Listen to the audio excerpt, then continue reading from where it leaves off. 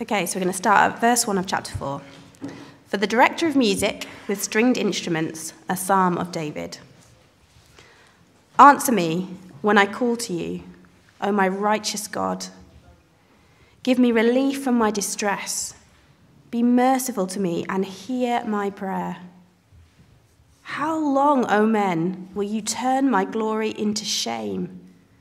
How long will you love delusions and seek false gods? Know that the Lord has set apart the godly for himself. The Lord will hear when I call to him. In your anger, do not sin.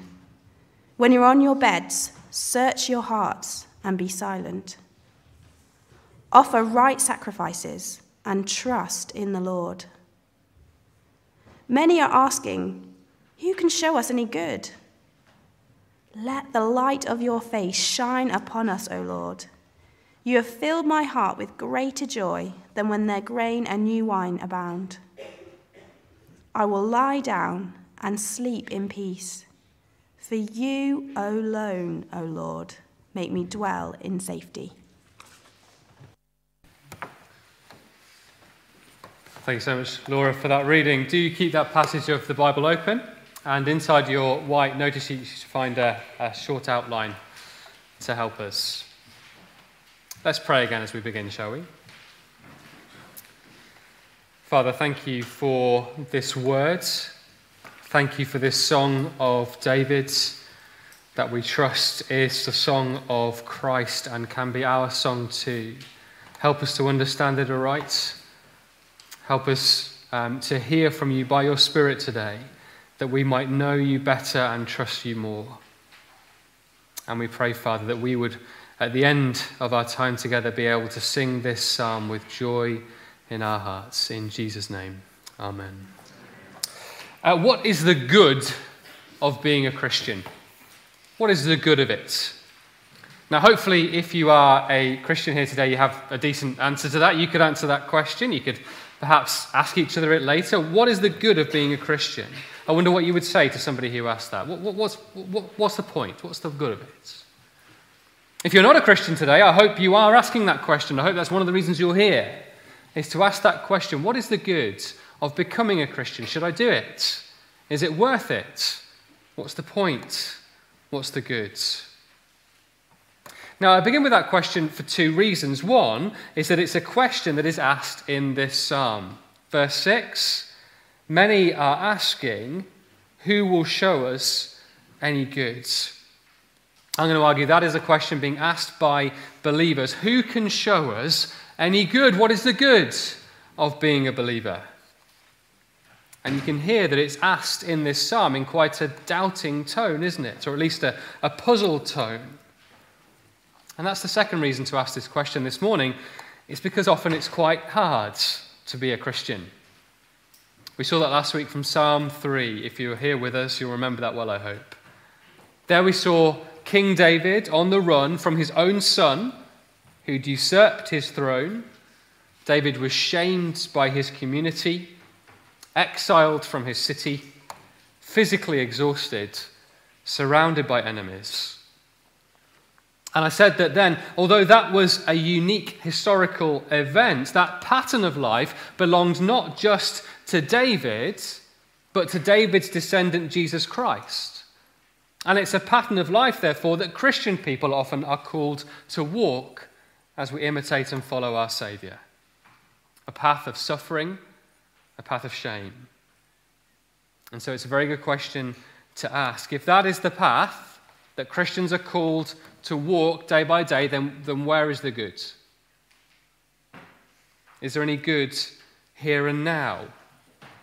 We talked a bit last week about the good that is coming in the new creation, the hope that Christians have for the future. And we've also said that a gospel that promises the world to us here and now is not the biblical gospel, it's a fantasy gospel. But the question remains, is there any good for Christians here and now? Well, that's the question we're going to explore here in Psalm 4. This psalm has very similar themes to Psalm 3. Hopefully you saw that as Laura read, and if you were here last week. And indeed, it shares some of the same words and phrases as well. And although we can't be sure of it, it may be that it was written in precisely the same situation. This might be David on the Run from Absalom, Volume 2. We can't be sure because the title doesn't say that, but I think the fact that it's placed next to Psalm 3 and shares so many themes and words leads us to suspect that that might be the case. And I think it will make an awful lot of sense of the psalm if we read it that way. But even if that's wrong and it's not exactly the same situation, the problem that David is facing in this psalm is so similar that I think reflecting on that situation about Absalom and all the rest of it will help us with our understanding. Because David, you'll notice once again, verse 2, is surrounded by enemies. Enemies who are bringing false accusations against him and putting him to shame. And so we'll see once again how he deals with that. But in this psalm, David's going to do something new and different as well. He's also going to turn and speak to his own people, those loyal and faithful people gathered around their king. This is a people who are upset and discouraged and frightened. A people who are wondering if there is any hope sticking with this king, if trusting God and walking in his ways is worth it. A people who are asking the question, what is the good of being a believer? Well, let's dive into the psalm, shall we? And first we'll see the accusation of the godless. Read verse 1 with me, Psalm 4, verse 1. Answer me when I call to you, O my righteous God. Give me relief from my distress. Be merciful to me and hear my prayer. Once again, we find David calling to God from the midst of deep distress. He uses some very interesting Hebrew words which are difficult to translate. The word for distress means something like being cramped or restricted. He feels he has no space, no room for maneuver. He's in a tight corner, you might say. That fits, doesn't it, with what we saw in Psalm 3, that he's surrounded then by many, many, many foes. Everywhere he looks, there are enemies and there is no way out. Perhaps you can empathize with that feeling.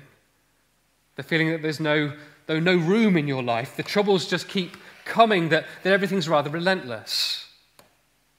Well, that sense carries over to David's prayer to God. The word translated, give me relief, literally means give me some space, give me some room, broaden me out, give me an escape, release me from the overwhelming pressure. Well, where's this pressure coming from? For David, it comes from the accusation of his enemies. Look at verse 2. How long, O men, will you turn my glory into shame?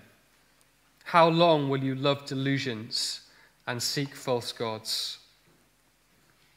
Once again, like last week, we hear the language of glory and shame. To recap from last week, David is being scorned and spurned and shamed by his community, by his own family, isn't he? He's an outcast, quite literally.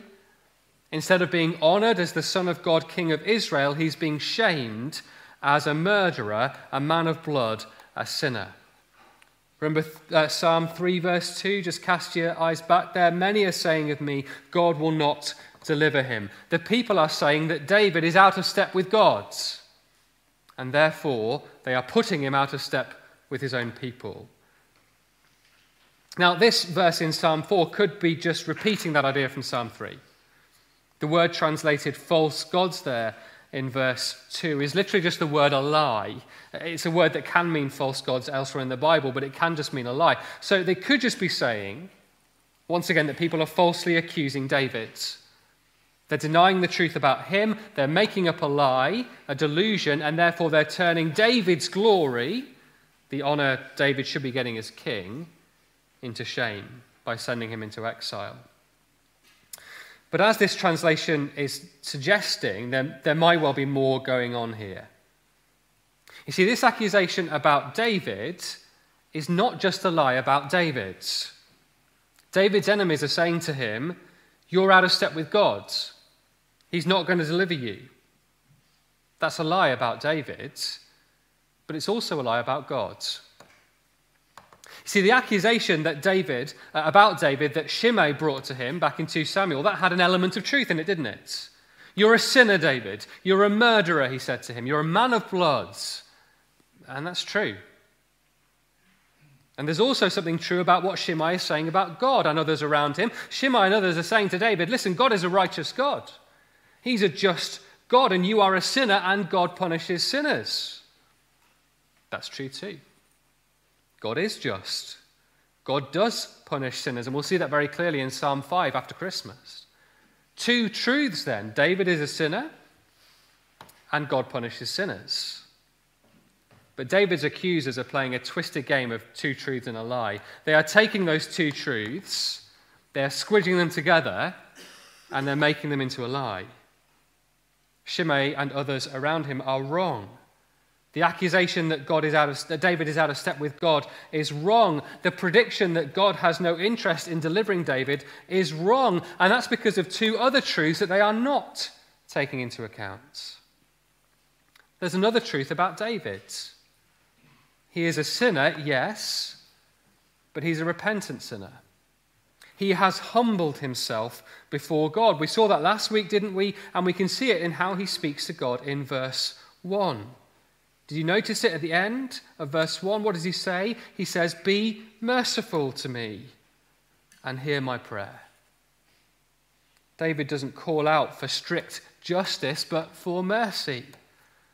He knows he does not deserve anything from God, and so he is crying out to God for mercy, for forgiveness. So his accusers haven't taken into account this truth about David. Yes, he's a sinner, but he's a repentant sinner. And there's another truth about God that the accusers have not taken into account. It is the shocking truth that God is merciful. That the God who punishes sinners is also the God who forgives sinners. Again, there's a hint of that in verse 1. David calls God in verse 1, "my righteous God." That could just as easily be translated, and some versions do translate it, "God of my righteousness." The God who declares me righteous. Here is the outrageous good news of the Bible. The good news that will only be fully revealed and only make total sense in the coming of Jesus, that sinners like you and me can have our sin forgiven, our guilt removed, our shame washed away. That God is both the righteous God, the righteous judge, and the God of our righteousness, the one who declares sinners righteous. We'll come back to that. But do you see how this falsehood about David is also at the same time a falsehood about God? By isolating this one truth about God and making it the be-all and end-all, these accusers have turned God into something he is not. They are looking, remember, at David, a humble, repentant sinner, and saying, well, our God has no time for people like you. You're suffering, and you deserve to suffer, and therefore your suffering must be God's judgment. You see exactly the same dynamic in the book of Job. Job suffers awfully. The troubles just keep coming. He is overwhelmed by pressure, and yet we're told at the beginning of that book that he does so as a righteous man, not a sinless man, but one who through his repentance and faith is in the right with God. But his three companions, if you know the book, you remember this, his three companions cannot accept this. They have a view of God which is pure justice, and so they tell Job, look, you must have done something wrong, because God is punishing you. That's why you're suffering, surely. That is not true of Job. They have a false view of Job. But at the end of the book, God rebukes those friends in these words on the screen. And look what he accuses them of. After the Lord had said these things to Job, he said to Eliphaz the Temanite, I am angry with you and your two friends, because you have not spoken of me what is right, as my servant Job has. Do you see the point? Their accusation against Job is a wrong idea of God. And that's why, coming back to verse 2, I think it's fair that our versions here have translated that word lie as a false god. Their lies about David are based on lies, wrong ideas about God. And so these people who claim to be followers of Yahweh, the glorious God of Israel, have shockingly enough replaced him with a shameful idol. This is a godless accusation. These people are not atheists, but the God they have believed in is not the God of the Bible. He is a mechanical, punishing God of strict justice. He's a slot machine. Sin in, punishment out. And the suffering you experience is easily explained as a direct result of your sin. I wonder if you have that view of God. Now, I'll be honest, that is the view of God that I grew up with as someone who wasn't going to church and didn't really understand the Bible. That's how I thought God was about. A slightly distant, impersonal force who was there to administer justice. And even as a Christian, I think it's a view of God that I very easily fall back into. We suffer, or we see someone else suffer, and part of us thinks, what have I done to deserve this? Or I wonder what they've done wrong. Sometimes suffering comes about because we do wrong, doesn't it? But not always. And the God of the Bible is not a mechanical slot machine sin punisher. He is a personal, loving, merciful God who has plans and purposes that we can't always understand, and who is so big and so powerful that he can even bring good in and through our suffering. And so there is such a thing as the innocent suffering of a righteous person. That is what David is going through. That is what Jesus went through. And as we look at Jesus' suffering, we see that the God who we call to is both a righteous God who punishes sin, but also a merciful God who declares sinners righteous. So what can David, the suffering sinner, do? Verse 1, he cries out for mercy from a merciful God. He's in a very tight corner, and so he cries out for help. He is beset by enemies, but what is he doing? He is saying no to the enemy's accusations, and he is putting himself in the hands of the God who has the power and the ability and the compassion to free him. But even if we're sure that the God of the Bible is like this, well, the accusations may still come, the pressure might still be on, and it's still hard, and it still hurts. So, how should we respond? Well, we'll see that next in the response of the godly. The response of the godly. I wonder if you feel at all nervous about my heading there and about verse 3. Let's read verse 3 together. How long, O men, will you... No, that's verse 2. Verse 3. Know that the Lord has set apart the godly for himself. The Lord will hear when I call to him. Does that make you a bit nervous? It does for me. I'll tell you why. There is a special relationship in this verse, isn't there, between God, this merciful, powerful, compassionate God, and a group of people called the godly. They are set apart for him. They are his. They belong to him. He hears them when they call. They have access to him. Sounds great, doesn't it? But I'm nervous because most of the time I don't think I am very godly. So am I here? Am I in this group? Are you in this group? Do I truly belong to God? Well, we need to once again remember the character of this God. So often, because I'm smuggling in that slot machine mechanical view of God into my thinking, when I do sin, I assume that somehow I've lost some ground with God, that our relationship has been ruined somehow. Things are a bit iffy between me and God at the moment because I've let him down. I need to work my way back into his good books a little. I have been ungodly. God loves the godly, and therefore I need to make myself a little bit more godly, or else God won't hear me. But that's not right. Praise the Lord. Again, the word for godly here is a little bit difficult to translate. You may know the Hebrew word chesed. You know that word? Chesed. It means something like God's committed covenant love and devotion to his people. It carries ideas of mercy and kindness and loyalty and faithfulness. It's a little word with a lot of meaning. Well, the word godly comes from that same word. It means the one who practices chesed, the one who is merciful and kind and loyal and faithful. Godly is a very good translation because it means like the God of the Bible, like God, like the God of chesed. We might still be thinking, well, I don't think I'm like that either. But the point is this. In the Psalms, a big theme, Psalm 115 is the place to go. It tells us that we become like what we worship. If you worship useless idols, you will become, frankly, useless when it comes to helping others. Now, we've seen that already in these Psalms. The God who Shimei worships, the mechanical, punishing, angry God of strict justice, what has that done to Shimei? It's made him a mechanical, punishing, angry man. But the God of the Bible is not like that. He's merciful, forgiving, and kind. He is the God of Chesed. And so those who worship him are those who are humble enough to know that they need his mercy, who know that we're not godly on our own. We need forgiveness. And yet, as we receive that forgiveness, we become like what we worship. We start to walk in God's ways. We start to meditate on his word, and we find that we are shaped to be more like him. Now, we saw that again in David's life, didn't we? When Absalom rose up against him, what did David say? Deal kindly with Absalom for my sake. Show him mercy. And so this godliness is not a qualification for the Lord's kindness. No, it's the result of it. The merciful Lord gathers round him a people who have been shown mercy and who are growing in mercy. And I think in this section, David is now turning to address that group of people.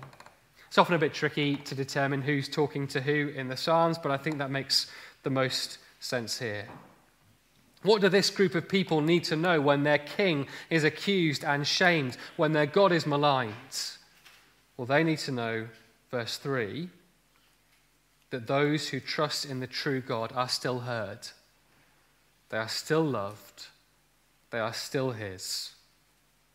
This community, which is gathering around a shamed king, is actually gathering around a glorious God. A God who hears the prayers of the king and therefore hears the prayers of those who pray in his name. That is what ashamed people need to hear, that as they bear the name of God and grow in his likeness, he is going to hear them and he will honor them. But there's another reason that this group of people, another response that this group of people need to think about, because there's something more than shame going on in their hearts. There's also anger. Look at verse 4. In your anger, do not sin. When you're on your beds, search your hearts and be silent. Offer right sacrifices and trust in the Lord. It's natural, isn't it, to feel angry when we are falsely accused, when people are speaking lies about us, or people are speaking lies about the people we love, when people are speaking lies about the God we love. It's natural to feel angry, and that anger is not necessarily wrong. There is such a thing as righteous anger. God himself displays it. Jesus displayed it. In fact, a literal translation of verse 4 is not in your anger, do not sin, but be angry and do not sin. It's actually an imperative. David isn't saying to the people, now, come on now, there's no need to be angry. I haven't really done anything wrong. Let's just live and let live. No, sometimes there are good reasons for anger. It would be wrong not to be angry sometimes. The question is, what do God's people do with that anger? Well, we see a powerful example of what not to do in David's flight from Absalom. Let me remind you of what David's friend Abishai said when Shimei was cursing David. Abishai, son of Zeruiah, said to the king, "Why should this dead dog curse my lord the king? Let me go over and cut off his head." That's one approach, isn't it? Now listen, is Abishai wrong to be outraged and incensed by Shimei's behavior? No. Shimei, standing at the side of the road, screaming at David, saying, "You're a murderer, you're getting what God deserved," that is a lie. It's a dangerous and damaging lie. It is a brutal attack on the Lord's anointed Son of God King. That ought not to be, and Abishai is right to be angry. His mistake is to think that he should be the one to administer justice and that he should do it right now. Abishai is just itching to sort this out. Let me at him, I'll shut him up all right. But David's counsel then was to let Shimei curse and leave the justice to God. And that's his counsel here too. Look at verse 4 again. In your anger, do not sin. When you're on your bed, search your hearts and be silent. That reference to being on your bed reminds us of David going to sleep back in Psalm 3, something he's going to do again at the end of Psalm 4 in verse 8. How does David sleep? He sleeps because he knows that God is in control, that God has spoken from his holy hill, that God is the one who's going to bring justice in the end, that he is going to silence every lie, and he's going to let truth ring out forever. And so in the midst of injustice and false accusation, David can sleep knowing that justice will be done. And he encourages the godly to do the same, to meditate in their own hearts, to think and speak truth to themselves. I think that's what search your hearts means in this context. And to lie quiet, to be still, to let God bring the justice. Now, that does not mean, don't mishear me, that does not mean that any time there is injustice, God's people should stay silent. Don't misunderstand me there. The Apostle Paul actually takes this verse and applies it to life in the church, and his application is not, don't do anything about injustice, not at all. Look what he says on the screen, Ephesians 4. Therefore, each of you must put off falsehood and speak truthfully to his neighbor, for all members of one body. In your anger, do not sin. Do not let the sun go down while you're still angry, and do not give the devil a foothold. Paul's point is not never speak up when you see injustice. No, his point is speak the truth. But speaking the truth is not the same as getting revenge. It's not the same as angrily taking people down. When anger is the driving factor for our decisions, when we go to bed brooding and lingering on the slights we might have received and fantasizing about what we really want to say to that person who's made us so cross, that's when the devil gets a foothold in the church family. And when God's people are maligned from the outside, when we're accused by those who don't believe, the worst possible response we can have is to fight fire with fire. So many churches over the years have fallen into the trap of responding to the idolatry of the world with angry denunciations, with fighting a culture war that cannot be won, with meeting accusation with accusation and doing serious damage to their own witness in the meantime. Yes, there is a place for speaking truth in the public square. Yes, a church can and should defend themselves from false accusation if there's potential damage to the reputation of Christ, but not to get revenge. Not to silence people, not even to ensure that justice is done here and now. That is not our job. Instead, David counsels his people to remember who they are and to remember whose they are. Look at verse 5 again. Offer right sacrifices and trust in the Lord. Offer right sacrifices doesn't mean make sure you get the right number of pigeons. He's not talking about sort of the right motions. He's talking about the right heart. The sacrifice in the Old Testament were meant to be offered from a repentant, humble heart. And so as he says, offer right sacrifices, I think he's inviting the people to remember who they are, that they're sinners. As people sin against us, we must remember that, have the humility to recognize that we are sinners too. We're not the judge of the world.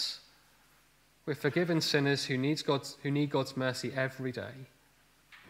And as we enjoy that grace to us, we'll be able more and more to show that grace to others. Remember, we become like what we worship. So he says, offer right sacrifices. Secondly, he says, trust in the Lord. You don't need to get justice now. Not because justice is not important, but because it will be done. God will bring it in his time, in his way. Here's how Paul, the Apostle Paul, reflected on this truth in the book of Romans much later. Perhaps this passage will be worth meditating on this week from Romans 12. Do not repay anyone evil for evil. Be careful to do what is right in the eyes of everybody. If it's possible, as far as it depends on you, live at peace with everyone. Do not take revenge, my friends, but leave room for God's wrath. For it's written, it is mine to avenge, I will repay, says the Lord. On the contrary, if your enemy is hungry, feed him. If he's thirsty, give him something to drink. In doing this, you'll heap burning coals on his head. Do not be overcome by evil, but overcome evil with good. Well, are we any closer, though, to answering the question we started with? What is the good of being a Christian? What is the good of becoming a Christian? I think we're getting somewhere. We've learned that here and now we can have a true knowledge of God, who, as a merciful and kind Father, who is shaping us to be like him, who hears our prayers and is worthy of our trust. We've learned that here and now we can let go of anger, let go of thoughts about vengeance that can eat us up inside, and yet know that justice will still be done. But at this point in the psalm, the question is still being asked. Verse 6, many are asking, who can show us any good? Well, that brings us to the final section of the psalm, joy in the good God. Perhaps if this psalm is from the same time as Psalm 3, perhaps we can imagine David still fleeing Absalom. He's just walked past Shimei, perhaps screaming abuse. He can still hear him, perhaps down the road a few hundred yards. He's just told Abishai and the rest of his men that they shouldn't do anything about it. Let the guy curse. And we perhaps imagine the puzzled looks passing between David's followers. Hang on, so what's the plan here? What are we doing? This is all going so wrong. Is there any hope? Is there any good news? Is following this king just going to be awful forever? Just going to walk around in the desert having people scream at us? Who can show us any goods? We're at the point about 80% of the way through the movie where it looks like the bad guys are just going to win. They hold every card. They have all the power. Their position looks impregnable. Absalom has Jerusalem. He has the people's support. David's closest supporters have defected to the other side. There seems to be no way back for our plucky bunch of ragtag heroes. Now, if this was a Hollywood movie, we'd know what was going to happen next, wouldn't we? David would give a rousing speech about daring and courage and believing in yourself. And then he'd outline some audacious plan to recapture the city, One big, everything on the line, last chance Hail Mary, crazy scheme. And they'd pull it off, and Absalom would be defeated and would all live happily ever after. Sounds good. Someone should make that. But it's not the Bible. This isn't Hollywood. This is real life. Now, there is a happily ever after end to the Bible's story and to the history of the world. That's probably why Hollywood likes to make that story over and over again. We love that story, don't we? Because it is a true story. There is a happily ever after. Justice will be done when Jesus returns. Evil will be punished. Those who follow the King will find rest with him forever, and the credits will roll for eternity. That was a weird way to end that sentence. But there wasn't a happily ever after end to David's story, not really. Yes, David was restored to Jerusalem, but it was sad, it was compromised, it was bittersweet. And that's often the reality of life in this world here and now, isn't it? It's often the reality of life following Jesus. We don't get the happily ever after because the end hasn't come yet. And as we wait, it's often the wicked who prosper. God's people seem often to be deprived of the very blessings of God, which the enemies of God's people seem to be enjoying. You ever feel that sense? I thought I was the one in the right with God. Why are you getting all the good stuff? And in fact, the very idea that Christians don't fight fire with fire often makes things worse in the here and now. Listen to these words of Paul again from 1 Corinthians 4.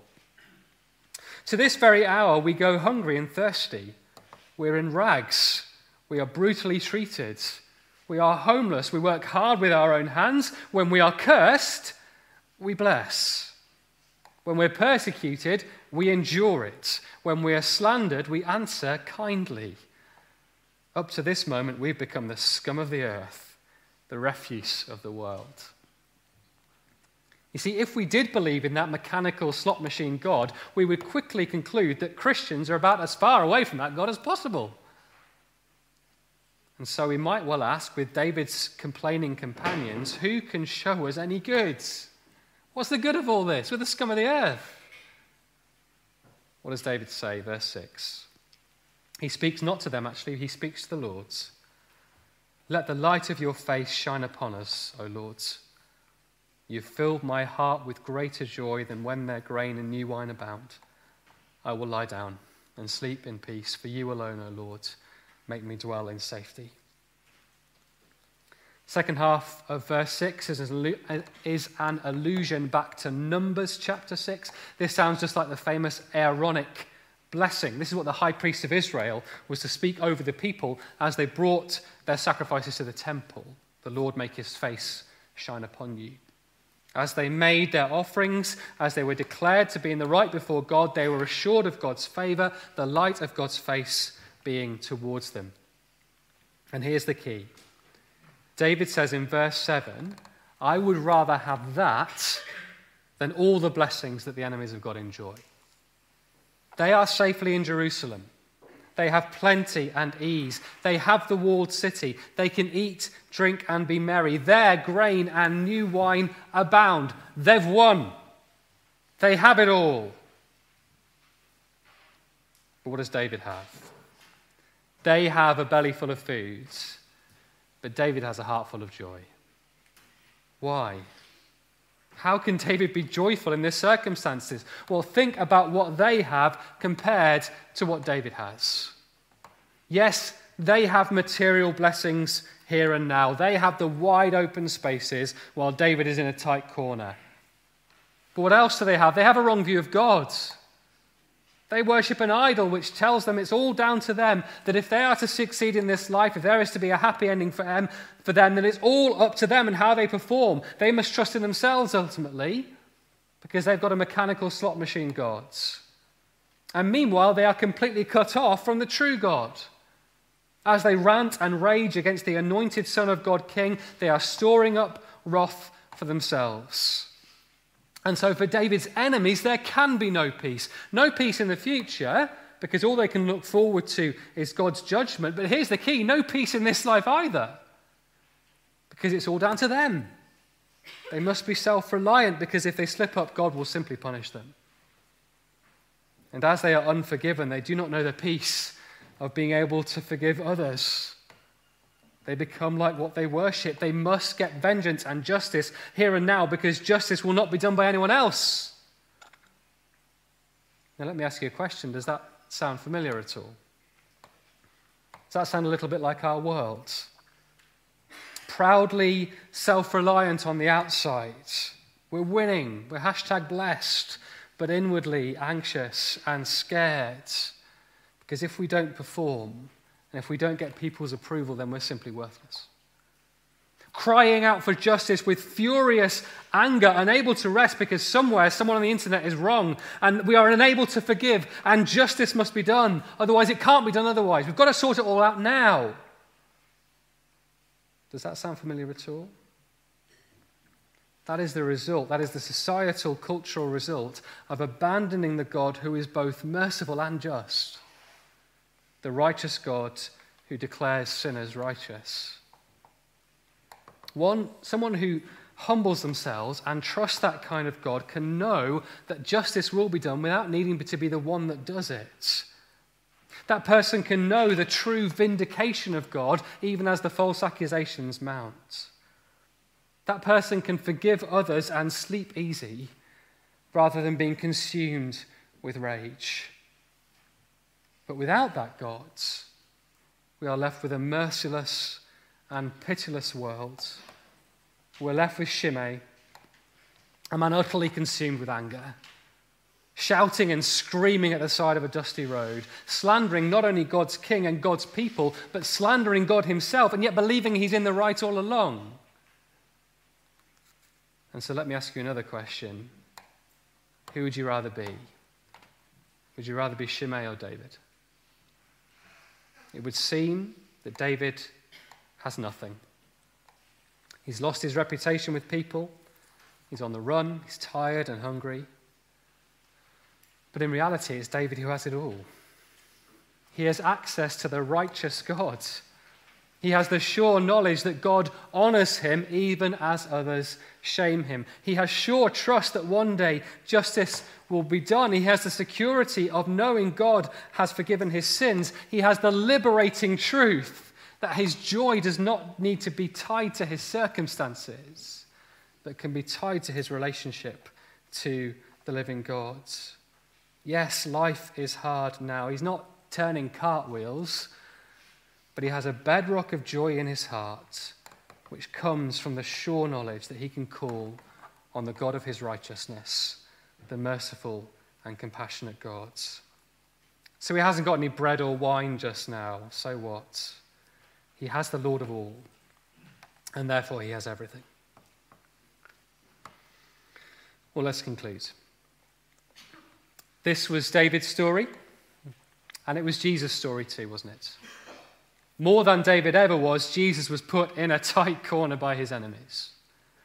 His enemies spoke lies about him. They called him a blasphemer, and therefore they spoke lies about his Father God.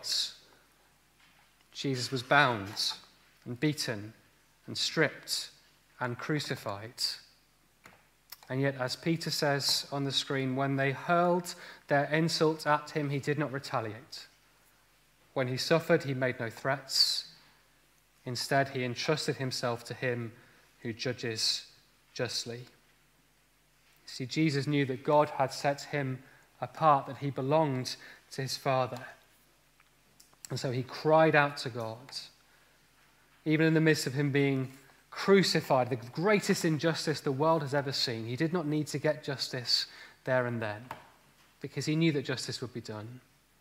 And it was.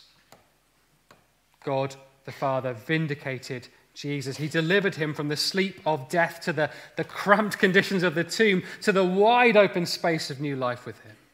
New life in the new creation. God declared him righteous, set him free from the bonds of death, vindicated him as the true Son of God, King.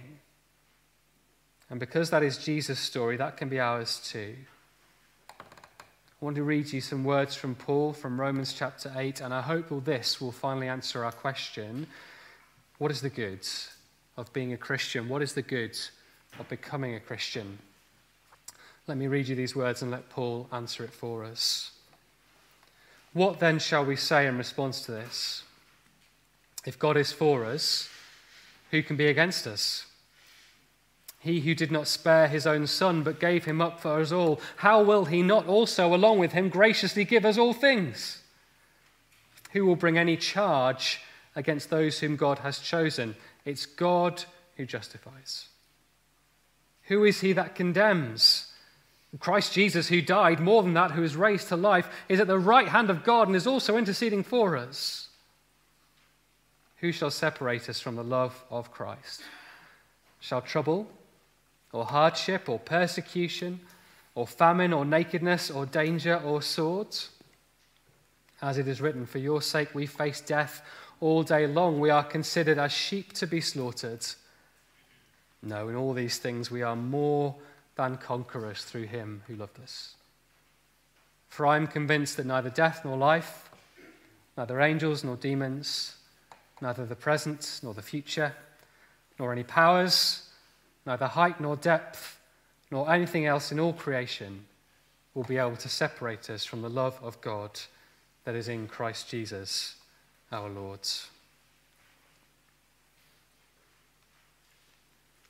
I'd love us to respond by reading the words of Psalm 4 together, making David's song our song.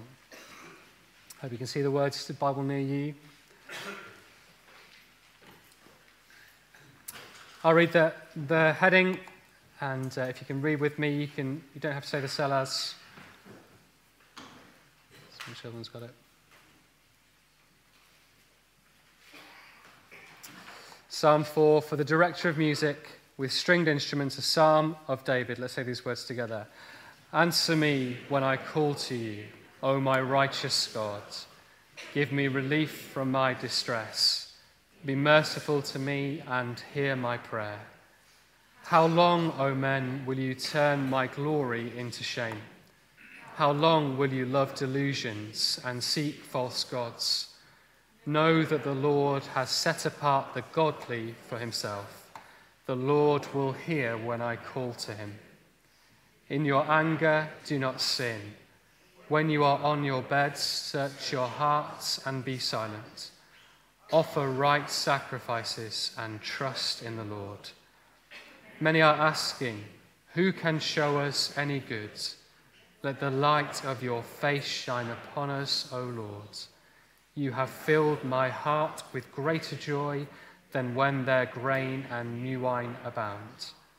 I will lie down and sleep in peace. For you alone, O Lord, make me dwell in safety. Amen.